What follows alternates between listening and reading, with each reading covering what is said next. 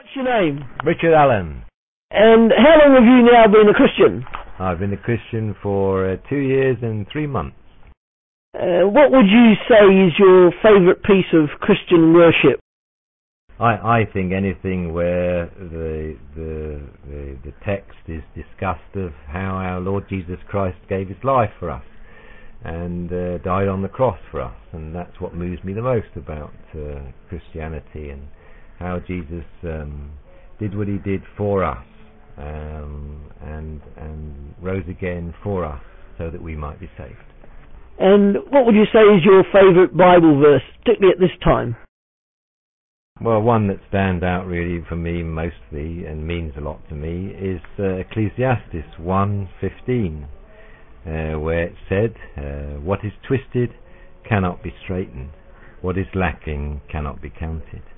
And apart from somebody in the Bible, who in church history are you most encouraged by? I think probably the man who was the main forerunner in the abolition of slavery, Wilberforce. He fought long and hard for the release of people in chains and in dire circumstances. And lastly, for you, what is the most compelling aspect or thing about Jesus Christ?